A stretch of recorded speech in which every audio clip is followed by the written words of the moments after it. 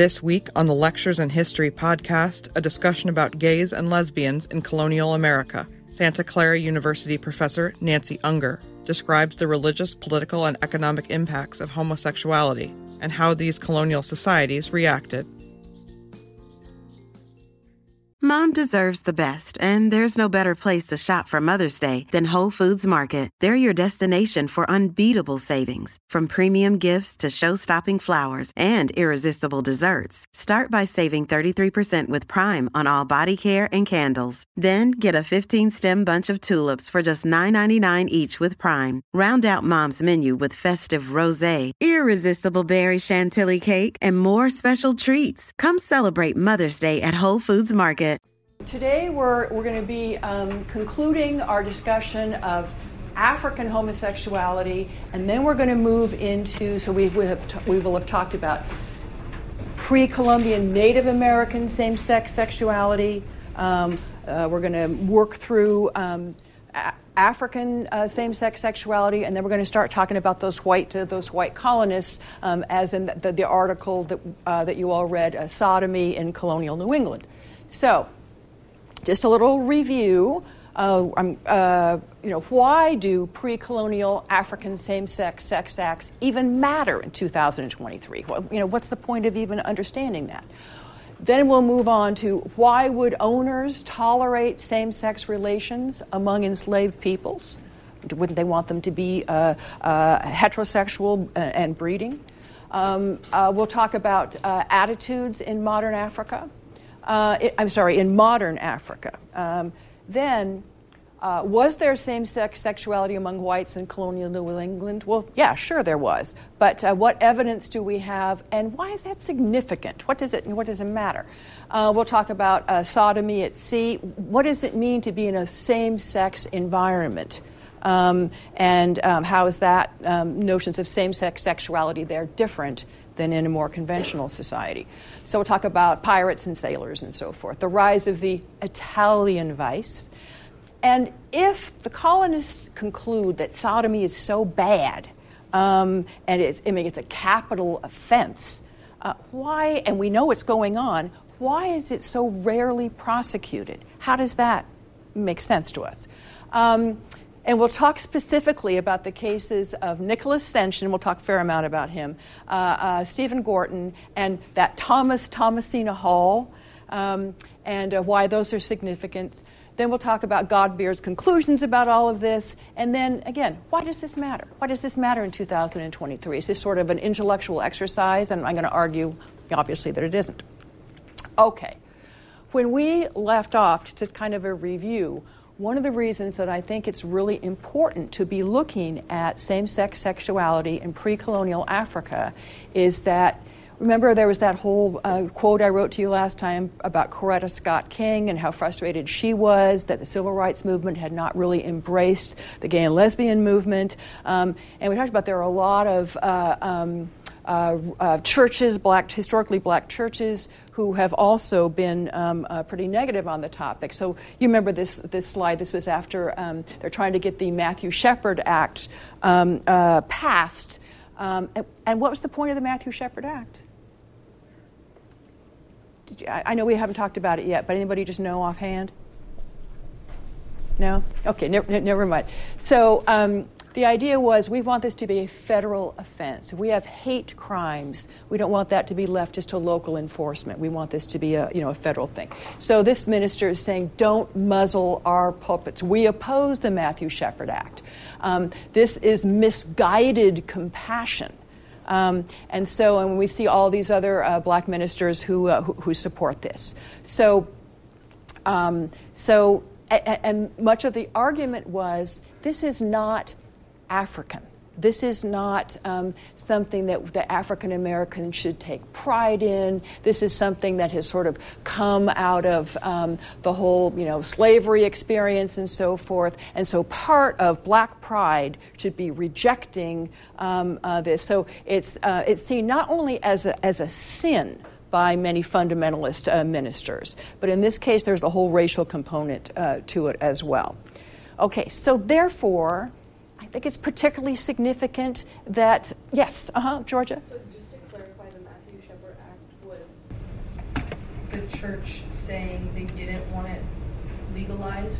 I'm sorry, let's go back and go over this again. So Congress is passing the Matthew Shepard Act. They're saying we want hate crimes based on sexuality we want that to be a federal crime. And that's important because then you can get federal officials in to investigate.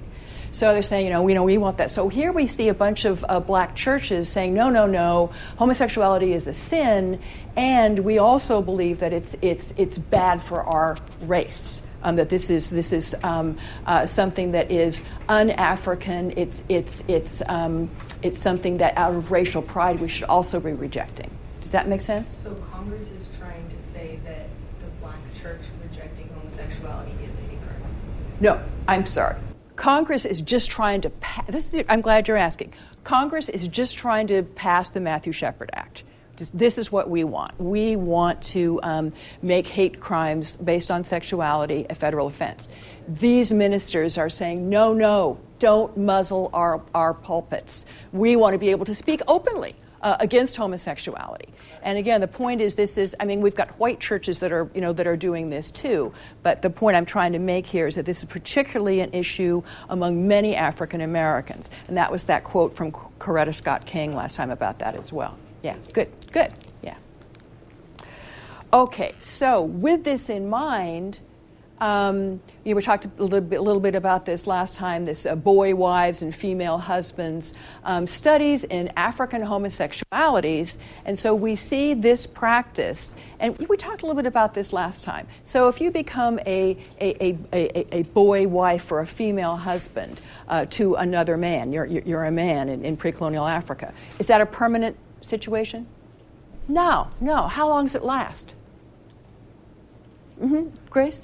Until the boy wives grow up and then they marry a woman and this cycle continues again. Right, exactly. So it's almost like an apprentice kind of a situation, exactly. And again, this is not something that we've have one or two documented cases of. This is something that that this is in many places in Africa, different tribes, and as we've decided, not always in lockstep with the same traditions. Which reminds me, I meant to say this at the beginning of the hour, but I'll say it now. Remember Sean's question last time about Native Americans and if the mother has the dream? Yeah. So I had quite a hard time finding the answer to that. But the answer is, yes, mothers were talking about these dreams. If they had a dream that they felt when they were pregnant that indicated that their child might be one of those, all those different terms that we use. But that wasn't a guarantee. That didn't mean, if a child was having dreams, that also was not a guarantee. But they were discussed, which is what your question was. Okay, sorry, I got a little off track there. All right, so what's important for us is that we know that there is same-sex sexuality going on in pre-colonial Africa, and it's not this rare, secret, hidden thing. This is part of the African tradition, and this matters when we get to the diaspora or the dispersal. So when Africans are, forcibly taken and sent throughout the world, this is part of their tradition, just like the Native American traditions that we talked about last time. So this idea that any kind of same-sex sexuality is un-African is just not understanding history. All right. Okay, so what I want us to get into next is... remember we talked about those plantation books last time, and so we see we learn a lot about these plantation owners and their attitudes about slavery and so forth from these books. And one of the things that we see is there is certainly recognition of same-sex sexuality among the people that they have enslaved. And I want to emphasize that we're talking about the earliest colonial period now.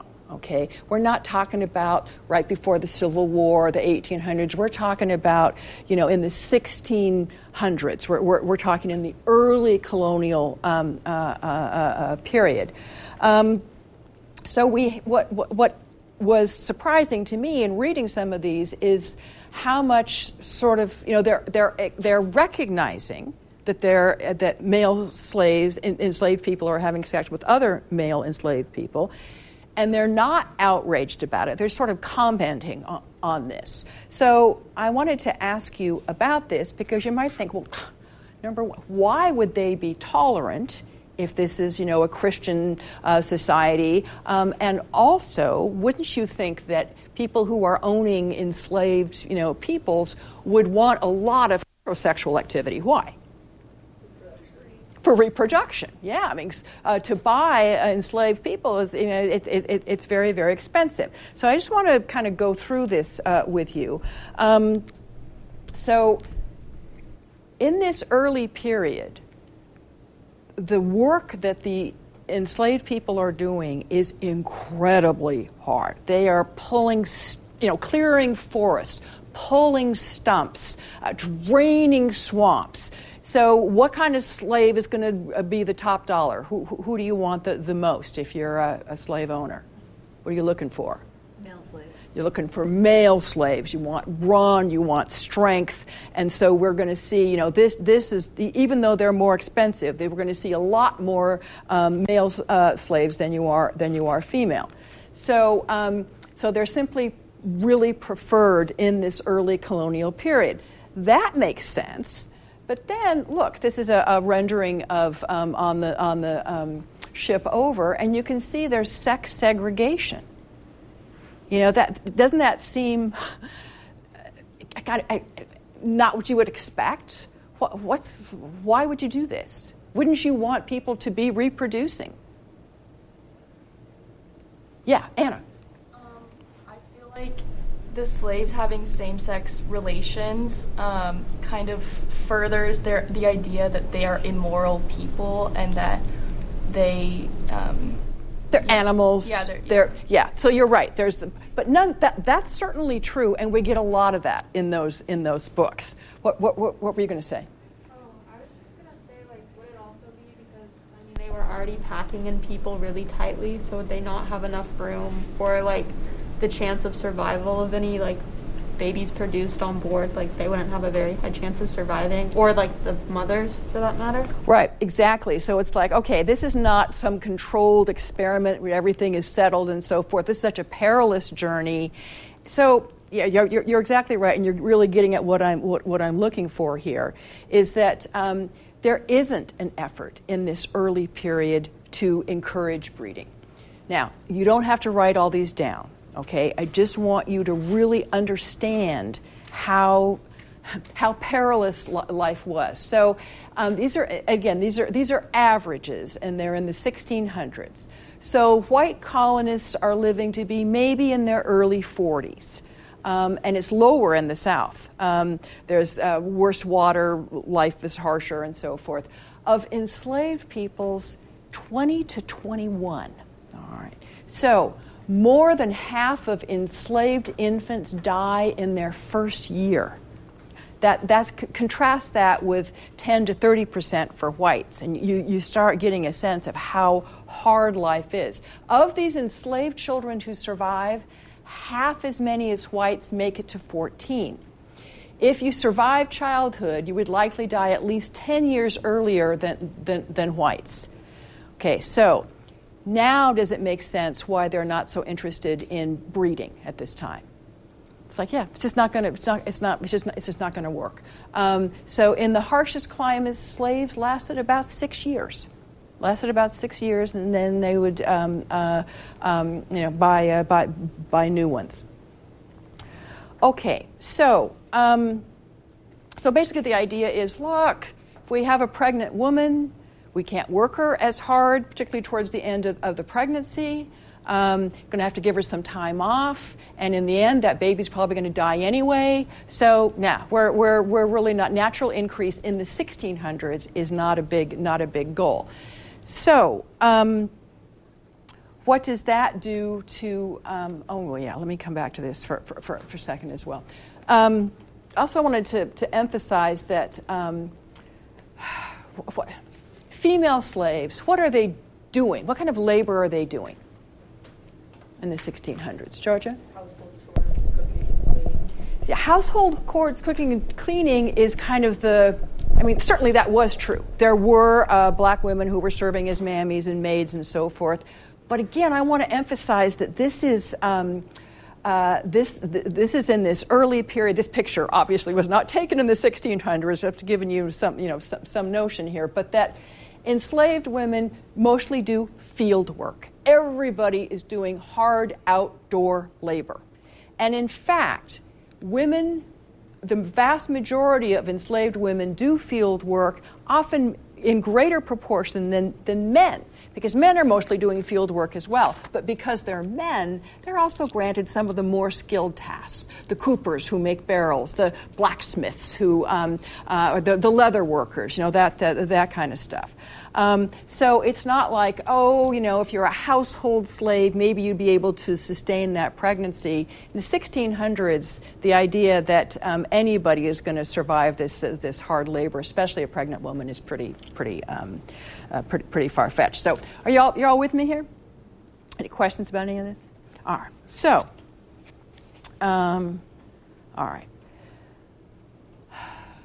So we do see. A disproportionately large male population, and again, Anna, you kind of raised this point that slave owners don't say when they find out that male slaves are having sex, oh my God, this, they say, well, they're animals. What can you expect? And there's also sort of a, if this is going to keep them complacent. If this is going to give any kind of, keep them going or whatever, then fine. And they can tisk, and they say it proves they're barbarians and so forth. But the point is, it's not just like, oh my God, this is horrible, and we're not going to allow it. Okay. So, and I wanted to go back a little bit. I'm not sure that we hit this as hard last time as maybe we should have. This is from that reading you did, Priests, Witches, and Mediums, Spirituality in the African Homosexual. It was a lot like what we saw in the Native Americans. What tended to decide whether it was acceptable or frowned upon in an African community to have these same-sex relations? Do you remember? Mm-hmm. Anna? Yes, the economy. It keeps coming up. And again, I think that's significant. I was like, oh, well, this is what pre-Columbian Africa was like. It really depended. It didn't just depend on, it was just these particular peoples. It's how were those particular peoples doing economically. So what would make it more acceptable? What kind of economic conditions? Yeah, Jill. They were very successful where they wouldn't, the infant death rate was a lot lower, so more babies were viable, and so they didn't need as many children to grow up. Right, and just to do the flip side of this, which would make it less acceptable. The infant death rate is really high, and they're really struggling to keep their population alive. Right, exactly. So it has much less to do with the morality and this and that. It has to do with, as we've seen before, economics. I just wanted to kind of today in Africa. We see some of the same attitudes we were just talking about with some of those black churches, that there's a tremendous amount of homophobia in many African nations. So here we see the cartoon, the minister, homosexuality is un-African and foreign. That's the idea. This is a Western thing that has been infecting African society. What is the woman saying? So is the Bible, Father. So here's the African Homophobes Club. A new member, show your credentials to the chairman. The house rules. Don't apply human rights to homosexuals. Do call homosexuality un-African. So again, this business about understanding what was happening in pre-Columbian Native American societies and pre-colonial Africa, it's not just an intellectual curiosity. I mean, the misunderstanding of that is actively being used to persecute homosexuals in Africa. Let's see. I was going to have this at the ready. Yeah, here we go. This is from 2014. A new law in Nigeria signed by the President announcement has made it illegal for gay people to even hold a meeting. The Same-Sex Marriage Prohibition Act also criminalizes homosexual clubs, associations, and organizations with penalties up to 14 years in jail. Nigeria's law is not as draconian as a Ugandan bill passed this month, which would punish aggravated homosexual acts with life in prison. Nigeria is one of 38 African countries, about 70% of the continent, that have laws persecuting gay people. The motivation for the Nigerian law is unclear, given that the country is already one that has made homosexual sex illegal. And many gay people were not demanding to be married in a country where being gay can get a person lynched by a mob. So it's like, no same-sex marriage, no same-sex sexuality, period. In parts of northern Nigeria, where Islamic law is enforced, gays and lesbians can be legally stoned to death. So when we say Africa is pretty homophobic, it's not just like, these are some attitudes that we're talking about. Okay, so in 2021, the Ugandan ban on same-sex marriage relations are reinforced, and of course we do see pushback against this, but it's very hard, obviously, to do in Africa. So here's the outside the Ugandan embassy in London. So there are real reverberations for these this misunderstanding of history. You're all with me? Okay. All right.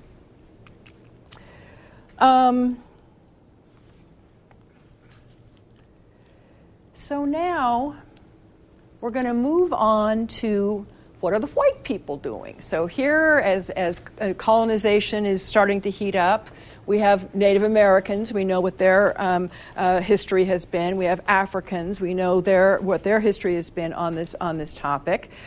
So what's going to happen with these Europeans, who, of course, are going to increasingly dominate? So what do we know about white attitudes towards same-sex sexuality among whites? They seem to wink at it with slaves. It's like, sort of proves our point. What about their fellow whites? Mm-hmm. The reading talked about how there's kind of a mixed reaction where a lot of ministers and high-ranking people were vigorously against it, but at the more local level it was a little more ambivalent or unclear. Yeah, let's stick with the official view first. That's a good distinction. So officially, what's the attitude? Yes. Mm-hmm. I'm sorry, Elena. Yeah. That it's frowned upon. Shouldn't be able to engage in same-sex relations. Yes, it is. It's not just frowned upon. So here we have 5 Catholic priests burned to death for homosexuality in Ghent, 1578.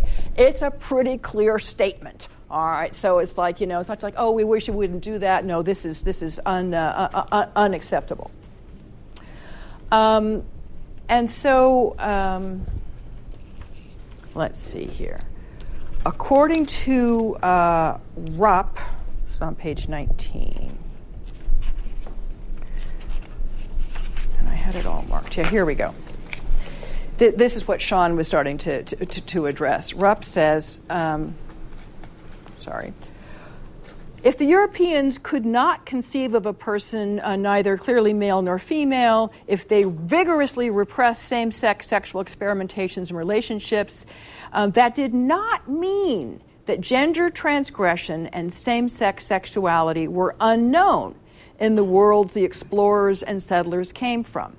Despite long-standing civil and religious condemnation and the threat of execution, individuals did engage in same-sex sexual behavior in a number of contexts, sometimes without the punishment that the law prescribed or without even the disapproval of their neighbors. First time I read that sodomy in colonial England, I was shocked by some of the material that appeared in there.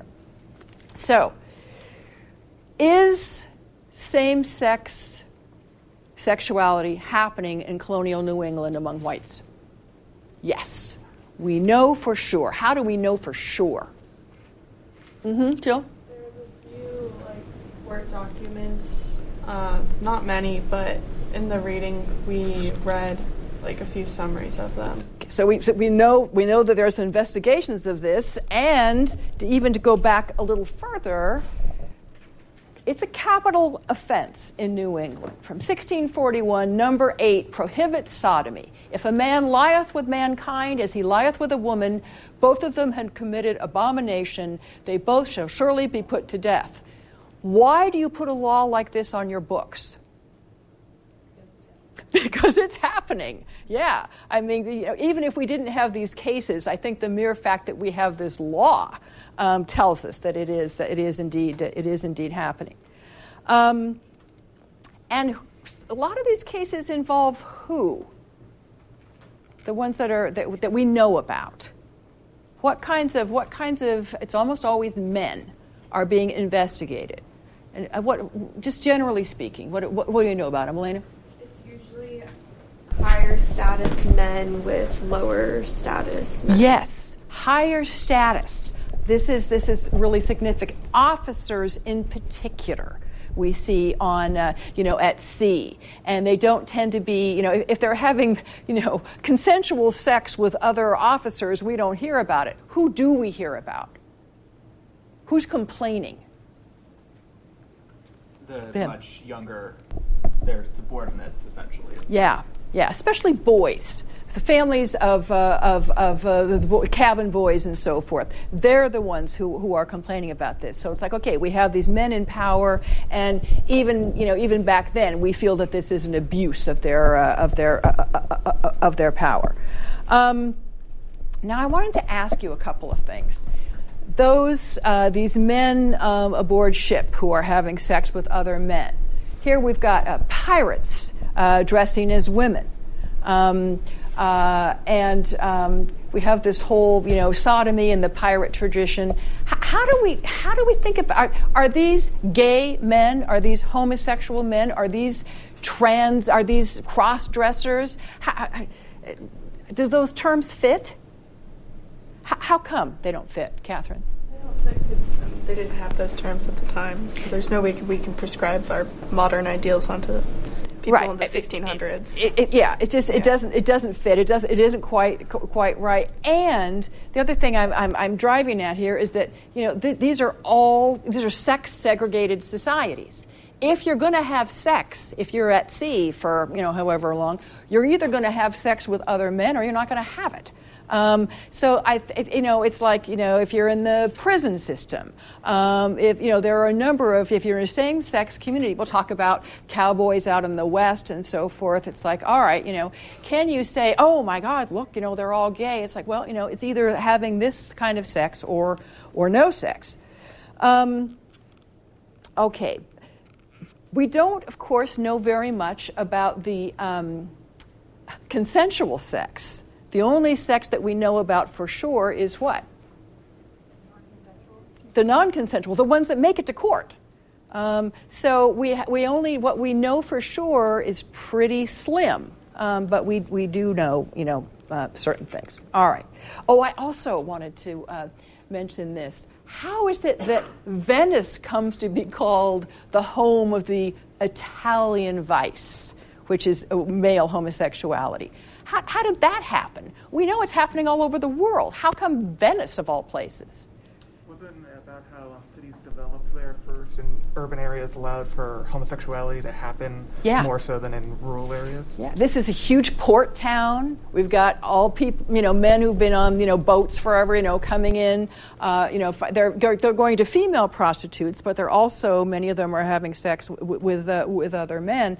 And Sean, you're exactly right that we're going to see port cities tend to be some of the earliest centers of where we sort of identifiably what we would call today sort of a gay community. It's just, remember we said on the first day, I think, that economically the notion of being being gay just does not work in until these cities come up. Until we have these urban populations, people are living on farms. They live in heterosexual families. This is how they have children to help them with their labor and so forth. We may have two men meeting together behind the barn to have sex, but they're not going to have a gay relationship. Women may sneak off and have sex together, but they're not going to be a lesbian couple. This just is economically, once again, this is just not going to work. But with the rise of cities, there begins to be a possibility. If you work and make wages, you don't have to depend on having children to help you with your labor. Yeah. One thing I thought was interesting that Rupp kind of says, like when she talks about how homosexuality activity like mainly occurred at sea, like she said it was hard to tell if some men maybe sought out like a career at sea for homosexuality. Like, what are your thoughts on that? Do you agree? I didn't quite hear the first part of it. Say it again. Sorry, I'll take off my mask. Okay, sorry. Like, Rupp says that she thought maybe, or it was hard to tell if some men, like, sought, like, a career at sea because maybe they were homosexual and they knew of it. So I was just curious, like, what your thoughts on that were. I don't know. We're going to talk about this when we talk about cowboys as well. Who chooses, a career that puts you, or miners or whatever else, who chooses a career, well, maybe people choose that career purely for economic reasons, and they see the lack of, men would choose that even though they would rather have female companionship, and we certainly know that women prostitutes are going to be doing a booming business around a lot of these. So I don't think it's fair to say, he went to sea, so therefore he must have had homosexual tendencies.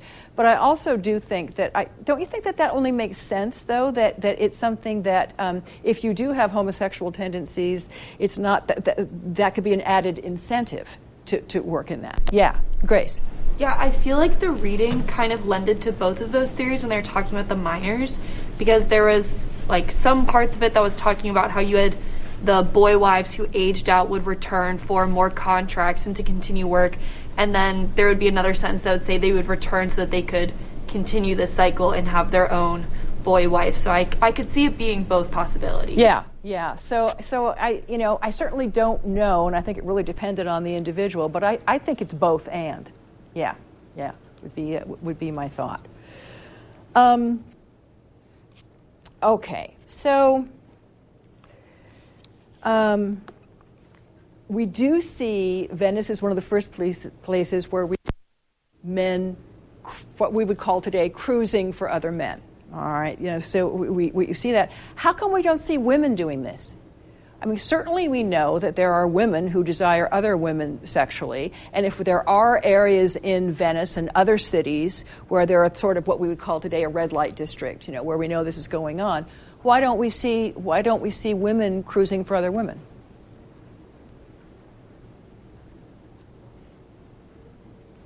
I feel like women led sedentary lives and they're stuck in the same place, so it's not really the women who are traveling around and going to port cities and looking for sexual partners. Exactly. Even if they live in those in those port cities, a lady does not go out. It's just not done. So we have some from diaries and letters, and we know that there is what we would call lesbian activity going on today, but we don't see it even in these sort of early centers where we see men cruising for it. So it's much more, as Charlotte says, women are much more sort of secluded, and they don't have the same sort of opportunity. Okay, so but Rupp says this, and we're going to come back to this later, but I just want to introduce it now. Let me see how we're doing here. Oh, perfect. Okay. Since women did not have the same possibilities for meeting in public places, it is not surprising that most of the evidence we have comes from cases in which women secretly crossed the gender divide, successfully living as men and marrying women. Okay, so usually we find out about these couples, and there's not a gazillion of them at this time. There's a very small sampling. It's usually at death. All right, so somebody that the whole neighborhood is assumed has been the man in this marriage dies. The coroner comes and it's like, oh, surprise, this is a woman. So it's like, okay, we do have evidence of these kinds of couples. Can we safely assume that both the women involved in this, one passing as the man and one living as the woman, can we safely assume that they're both lesbians? No. Maddie, why not? You're shaking your head. Oh, I mean, just because, you never know, someone's gender identity as well. Maybe they did want to live like a man, and if they were able to get away with it, that's what they chose. And you also don't know what if their partner was completely aware of it either. Right. So why would you choose to live as a man even if you did not sexually desire a woman? Why would you live in this, set it up as a marriage? Why would you do that if you weren't sexually desirous? A lot better economic opportunity and a lot more freedom and power to do what you want. Exactly. So it's like, okay, I don't think that, whether they did so solely for the economics and social freedom that male dress and employment provided, whether sexual motivation figured into their decisions, or whether they conceived themselves as transgender people, we may never know. So, again, it's what we've talked about over and over again. You just can't make assumptions based on, our knowledge today. Later on, we're going to talk more about these women passing as men in these couples. So you'll read another thing about that as we move forward. Okay, so now for the really the heart of the matter here for today, we're going to be talking about that Godbeer article. And Godbeer starts off with some stuff that I think it really kind of threw me the first time I read it. So I want to unpack it with you. This is at the very beginning, and I found it a little convoluted. All right. This essay explores sodomy as a sexual category and as a sexual issue in colonial New England. In seeking to understand sodomy and its place in the sexual culture of the northern colonies, I make two assumptions that underlie recent theoretical and historical scholarship. First, sex as a physical act must be distinguished from sexuality, the conceptual apparatus that men and women use to give meaning and value to sexual attraction and its enactment. Now, this is the part that I struggled with. People never simply have sex. At some level of consciousness, they interpret their behavior in terms of their own and their culture's attitudes towards sex. Sexual acts are thus always scripted. That really threw me. What does that mean? Sexual acts are always scripted. Yeah. The religious aspect. So in a lot of our previous readings, it talked about how having sex was also a part of rituals in certain communities. I think specifically, I remember in some of the Native American tribes, they had journals from explorers talking about their religious traditions. So okay. That's so there's a religious component to this. What else? What is this? I mean, this author, I think, would say all of our sexual acts and lives are scripted. It's not like you're following a movie script, but yes, there's a religious component. What else? Where do we get these ideas? I think it also has to do with, it's a power play, right? So what we've been reading has described, at least in the past, this idea of a passive partner, a passive male, right? And so at least my interpretation of it was sexual acts being scripted is that there's a role that the dominant and the submissive have to play, and you have to stay in those roles to maintain this power dynamic. Right. And where does this come from? Some of it comes from religion. You're exactly right. Some of it comes from religion, the notion of, reproduction and stuff. Where else do we, forget about the colonists, where do we get these ideas today? Before you've ever had sex, where do you get your ideas about it? Mm-hmm. Is it just the culture that's around and what's taught about it? Yeah, what's taught about it, what movies you saw, what books you read. So the idea is, that this is always kind of culturally created. I think that's one of the things that's so exciting about the whole sort of queer theory and so forth is really trying to challenge a lot of those traditional scripts. So that's his first point. So I just wanted that word script really kind of threw me. But I think he means that this isn't just something we say, it just comes naturally. Well, does it really when you've been learning about it in school, talking about it, seeing it in movies, reading about it, and so forth? So there are all kinds of preconceived notions and so forth going on. Then the other part. Second, the meanings ascribed to sex vary from one culture to another. Okay, we're pretty clear on that one. We've already talked about this. From one place to another and from one time to another. As we saw, even in the same, the same place, it could change a lot depending on economics. And then it says, so we need to jettison our own notions of sexuality in favor of the categories that the people that we're studying use. So I think that's fair.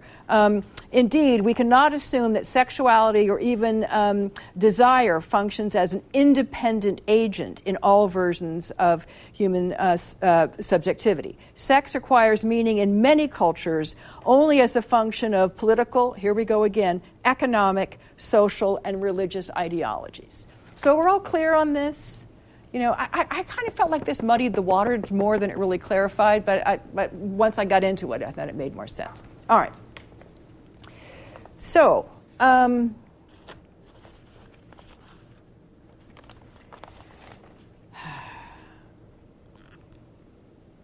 since we know that these early colonists say what about sodomy? What is their view? How do they describe it? What is it, Anna? But not an identity, and it can, the sin can grab hold of anyone. Yes. Is anyone susceptible? Right. It's not just those people. It's this sin that that can take hold. And what kind of a sin is it? Is it one of those so-so sins? It's right up there at the top of the hit parade. And how do we know it's the most terrible sin? It's worthy of death. It's worthy of death. Yeah, it is a capital crime. So that's pretty, that's pretty clear. With that in mind, you and I know, and we know not just because we think this is true, but we know from letters and diaries and other things that are going on. Same-sex sexuality is going on. They wouldn't have made this law if it wasn't going on. It's going on. They're literally death on it and so forth. How many people are executed in colonial New England on the charge of crime of sodomy? Do you remember? Wasn't it only 2 or a very low number? Two. That's what Rupp reports. How can we understand that if this society? So here's what I'm driving at. This is why I think history is so important, because you could say, look, the early colonists are absolutely vehement on same-sex sexuality. They are absolutely against it. They're clear. Their values are clear. It's a death penalty. That's we've done our research, and that's what we need to know. This is why I think it's so important to go the next step. Okay, well, what's really going on in these communities? So wouldn't you think that there'd be a lot more? Oh, I was going to answer the question. Oh, go ahead. Yeah. Because same-sex relations were such a sin-focused and an act-focused idea, it meant that when people raised concerns to the court about someone engaging in that, it was, just give me a little bit of time, I'm going to go to God, wash these sins away, and then I can be back to this normal that they're proposing of this heterosexuality, as opposed to it being identity-focused and sort of making an us and them. And so I think so few people actually got convicted and were put to death on a capital crime because they could do it away as it just being a slip-up, of it just being getting taken away by this sin. I think your distinction, the acts versus an identity, is really crucial. What were you going to say? Also in the Richard Godbeer reading about legal intention, it mentioned that they actually have to have 2 witnesses. 2 eyewitnesses! That was so surprising, because it's especially in these cases when they're talking about possible assault, it's very unlikely that anybody else is going to have seen it. So it almost seemed like they were working against themselves. Yes. the two eyewitnesses. Who's going to commit this crime in front of two eyewitnesses? I mean, you're exactly right. That's a real red flag there. So how can we understand that? And you could say, well, okay, on the one hand, this sounds kind of pretty extreme, the death penalty. But on the other hand, yeah, all this kind of undermines it. So we have to really think about these people within the context of their times. One of the issues here is we see with almost all colonial crime, the punishment tends to either be death or kind of a slap on the wrist. We're going to put you in the public stocks, right, and humiliate you. Or we want you to pay a fine.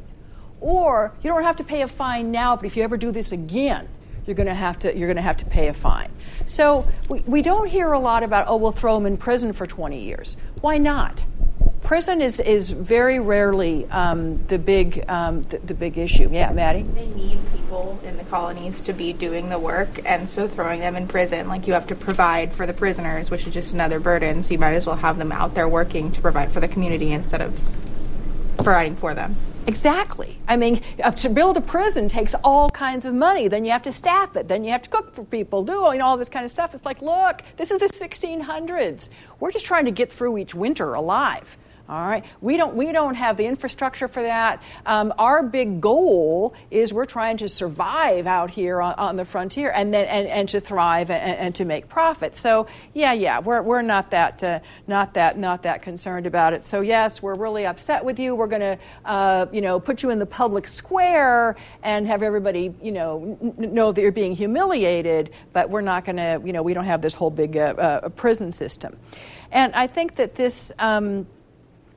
And there were whippings and some other punishments, but so basically, if you're either sort of you're going to let people go or execute them, I think that this helps to explain the question of you have to have two witnesses. If you're going to go around executing people at a time when you need every pair of hands, when you are really trying to sort of eke out survival in the wilderness, you better be pretty damn sure. So I think that does help. Otherwise, it doesn't make any sense. No, it's a stench in the nostrils of the Lord. This is a terrible, terrible thing. But until we, really have absolute proof and two witnesses, we're not going to go there. So the other question. So basically, the way I see it is it's more sort of an issue of practicality over moral or religious absolutes. Yeah, Elena. Would it also potentially be that these people who were engaging in same-sex acts, that they were of a certain status and therefore they had this privilege to not be punished the same way that someone if it was the opposite? Right, exactly. So if we have somebody who's really a mover and shaker in the community, and this is important and is providing employment and so forth, we will tend much more to look the other way in that regard. So let me ask you this. I also thought this was interesting. What is sodomy, according to these people? I think most of today's sodomy, we think it's anal sex. All right, what's sodomy? I'm pretty sure they defined it as any non-reproductive acts that was therefore unnatural. Yeah, non-reproductive. So that could be women with women. That could be oral sex. It can be all kinds of things. So I thought this was interesting that there are these different definitions. So this is. I think it's on your page 53 in the Godbeer. I'm looking on the wrong thing, aren't I? 96 on my deal. Yeah. Listen to this. This is so interesting. Throughout the 17th century, ministers were quite unequivocal in their definition of sodomy as sex between men or sex between women. This is what ministers are saying. Ministers did not discuss the possibility that anal sex between a man and a woman or other non-reproductive sex might constitute sodomy. For them, it's more same-sex relations. They focused on the violation of the boundaries between the sexes, not penetration or non-reproduction. The word had for them a distinct meaning, even though the phenomenon which it referred to should, they insisted, be understood in tandem with, not in isolation from other sins. New England laws against sodomy generally followed that clerical example in defining the crime as an act that involved, quote, parties of the same sex. But New Haven, their 1655 law, differed, and it's much more detailed, which I think is really interesting. If it's much more detailed, what does that tell you? There's a lot of variations of it happening.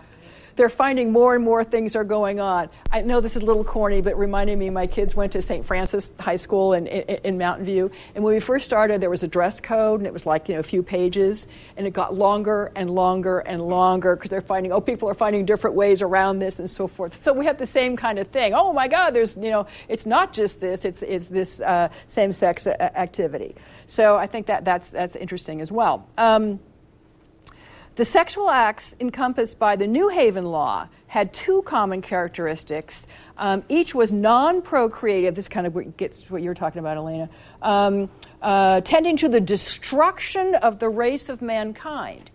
And again, this matters. These are people saying, no, we want you to have big families, lots of people. We got to get, this is a going concern. This affects the whole community.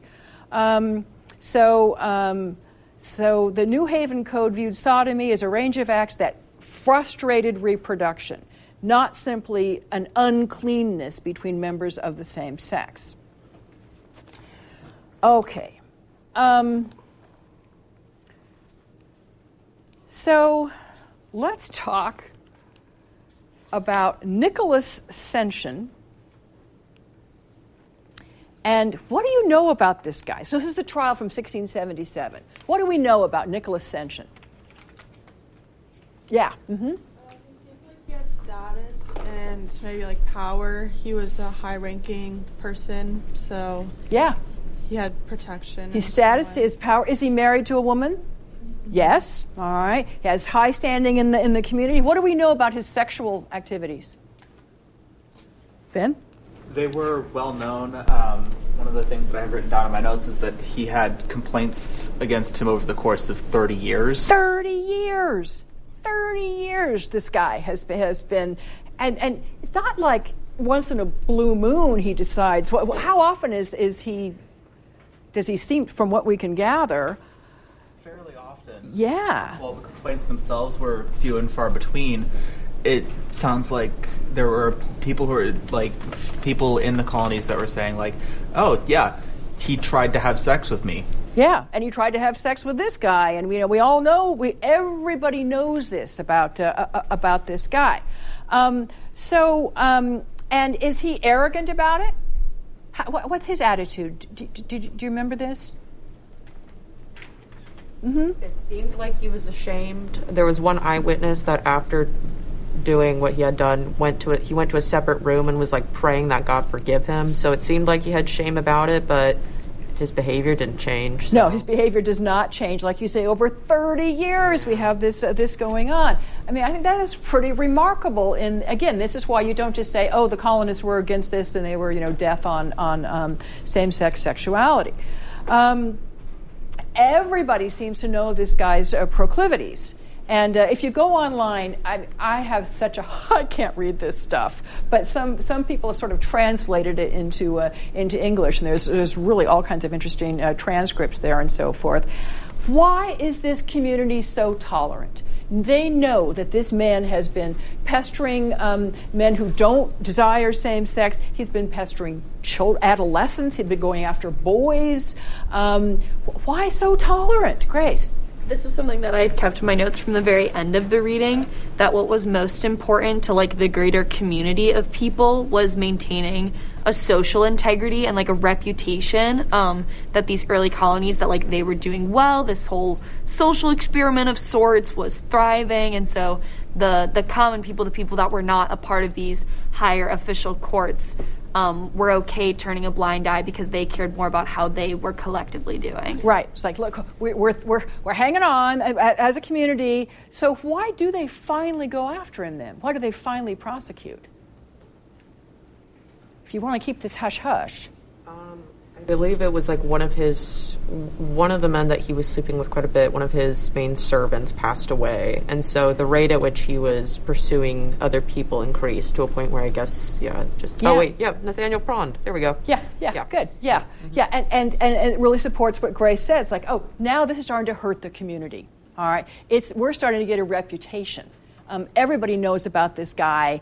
He's getting sort of more aggressive, and if we don't do something, then it is going to hurt our reputation. So yes, we really do have to act.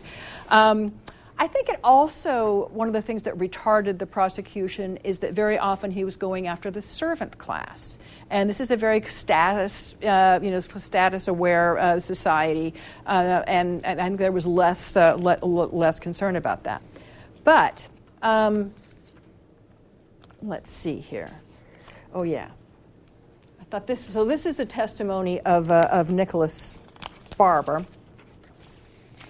And do you remember this? The Nicholas Barber testimony. Do you remember what was the key? What do you remember about it? Barber described how he knew that Senshin had pursued other men in the past and was uncomfortable sharing a bed with him. Yeah. And then during the night he described how Senshin tried to have sex with him, and then he refused after that to sleep in the same bed as him and eventually testified against him. Right, and he does eventually testify. Is he scolding in his testimony? Is he outraged by what happened? This is you're exactly right. This is what I was driving at. So everything you said is correct. The court depositions are remarkable for their lack of hostility to the accused, save in regard to his sexual behavior. So again, it says that idea is we don't like these same-sex acts, but we don't think he's a homosexual. He's not a gay man. He's just a man who does these things. It's their acts, not identities. So Senshin's evident attraction to men did not undermine the general esteem in which he was held. Thomas Barber, who, like Sean said, this guy had really, whom Senshin had tried to sodomize in Hartford, declared that he was much beholden to the accused for entertainment in his house, and therefore was much troubled that he should be any instrument to testify against him in the least measure, close quote. This guy tries to sodomize him a bunch of times. He's like, I'm really sorry I'm testifying against you. You're a great guy. I just don't want to have sex with you. Okay, so there's not like, oh, he's an aggressive, homosexual. He's an aggressive pedophile. Those are just things that he does. And as Godbeer says, similar feelings on the part of other Windsor citizens may have long delayed proceedings against him. And then the last quote here I want to read to you. Legal prosecution became possible only when the social disruption brought about by Senshin's advances seemed to outweigh his worth as a citizen. So, this is a very, I think, it's to me it was a surprising picture. Okay. What about that Stephen Gorton? What do we know about him? What was his job? Do you remember what he does for a living? He was a minister, and his congregation, although it shrunk over time, kept, for the most part, quiet until it started to become a problem for them reputation-wise. Exactly. So it's it sounds like his congregation knows that he likes to have sex with men. They wish he wouldn't do that, but they don't take any kind of action until it's becoming, like you say, embarrassing for the congregation. When he finally is caught and he repents, his church votes him back into leadership by a 2/3 majority. I mean, I think that is really telling. It's like no one's denying it; everybody acknowledges it. But again, those are just acts. He's repented. He's a great guy. We will have him back. So, just one more piece I want to add to this before I move on. Any questions or comments about what we've covered here? Yeah. Mm-hmm. For Stephen Gordon, what was interesting to me, it talked about the split of the votes between men and women. So in the church, women were able to vote? It very much depended on which church we're talking about, but in this one, yes. Okay. Yeah. Mm-hmm.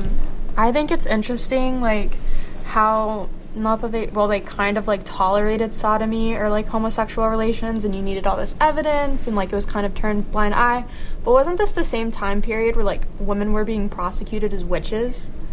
Well, yeah, that's actually a little late of 1690s, but... I was just going to say, it's kind of funny, just because, someone would be like, oh, my neighbor's a witch, like, she does this, there's not really any evidence, they get burned at the stake, but yet these men who are committing, like, rape or unconsensual sex, like, it kind of gets especially turned with children, with minors. I think the big difference is that, the Salem witch trials that we did in that women's history class, remember, that's in the 1690s.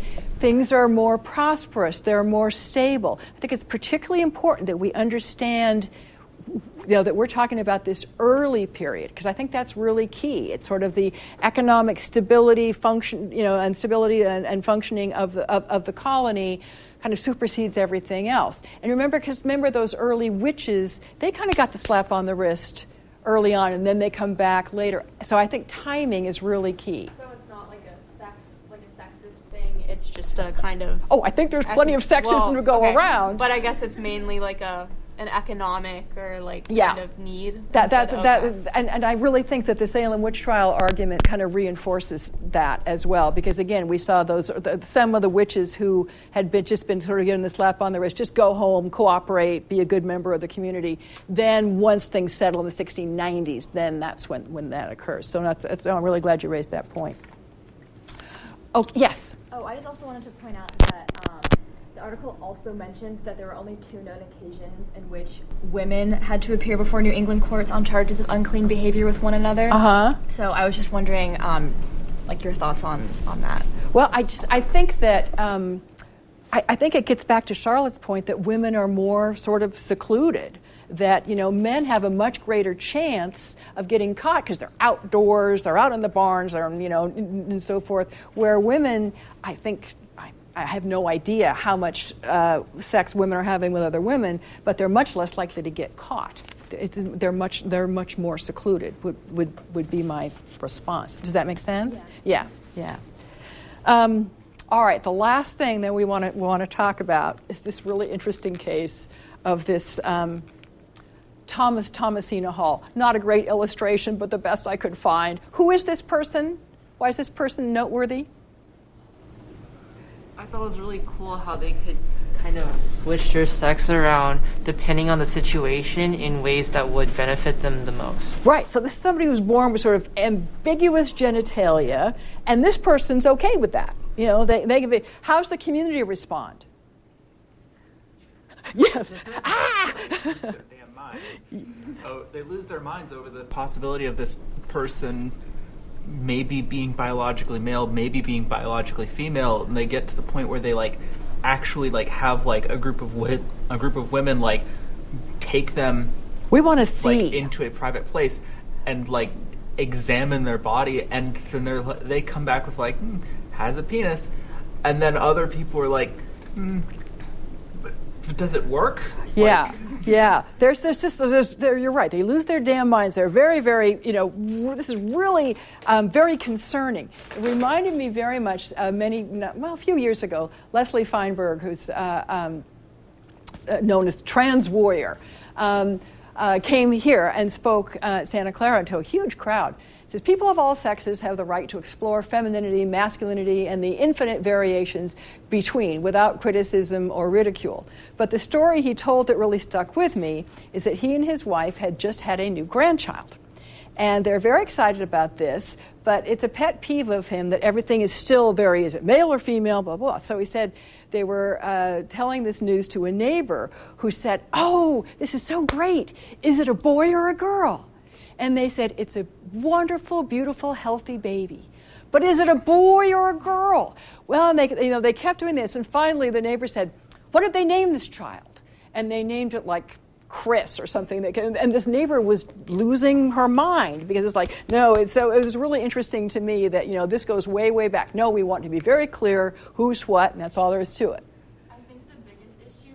They were confused or they didn't understand the identity part, but the biggest issue for them was what is considered a homosexual act. Yes. And what the legal actions would be then. Right. We want these very clear definitions of what this means. Yeah. Okay, so, all right. Let me see. Let me just finish this up here. Okay, so what are we supposed to take away from all of this? The upshot of all of this is that, like Africans, Native Americans, we see a variety of attitudes towards same-sex sexuality among American colonists. And as with the previous other groups, a lot of it seems to be hinged in economics. Certainly, religion, other things play a role as well. So let me see. Last thing here, and I'll get you out of here. Yeah, here we go. What the case of Nicholas Senchen and Thomasina Hall shows that colonial attitudes towards gender and sexual transgression were complex, shaped not only by European law, custom, and religious dictates, but also by active participation in the community. Law, religion, and everyday perspectives of ordinary people, as well as the alternative possibilities for sexuality and gender embodied in Native American and African sexual systems, all went into the fashioning of New World sexuality. So I think this is important for its own right, but it also removes that, the good old days of American values when we knew, about, how to treat homosexuality. This gives us a much broader, more nuanced picture. I'm sorry we went a minute over. Thank you all very much. You were great today, and I appreciate it. All right, have a wonderful weekend. I'll see you on Monday, back in our regular classroom.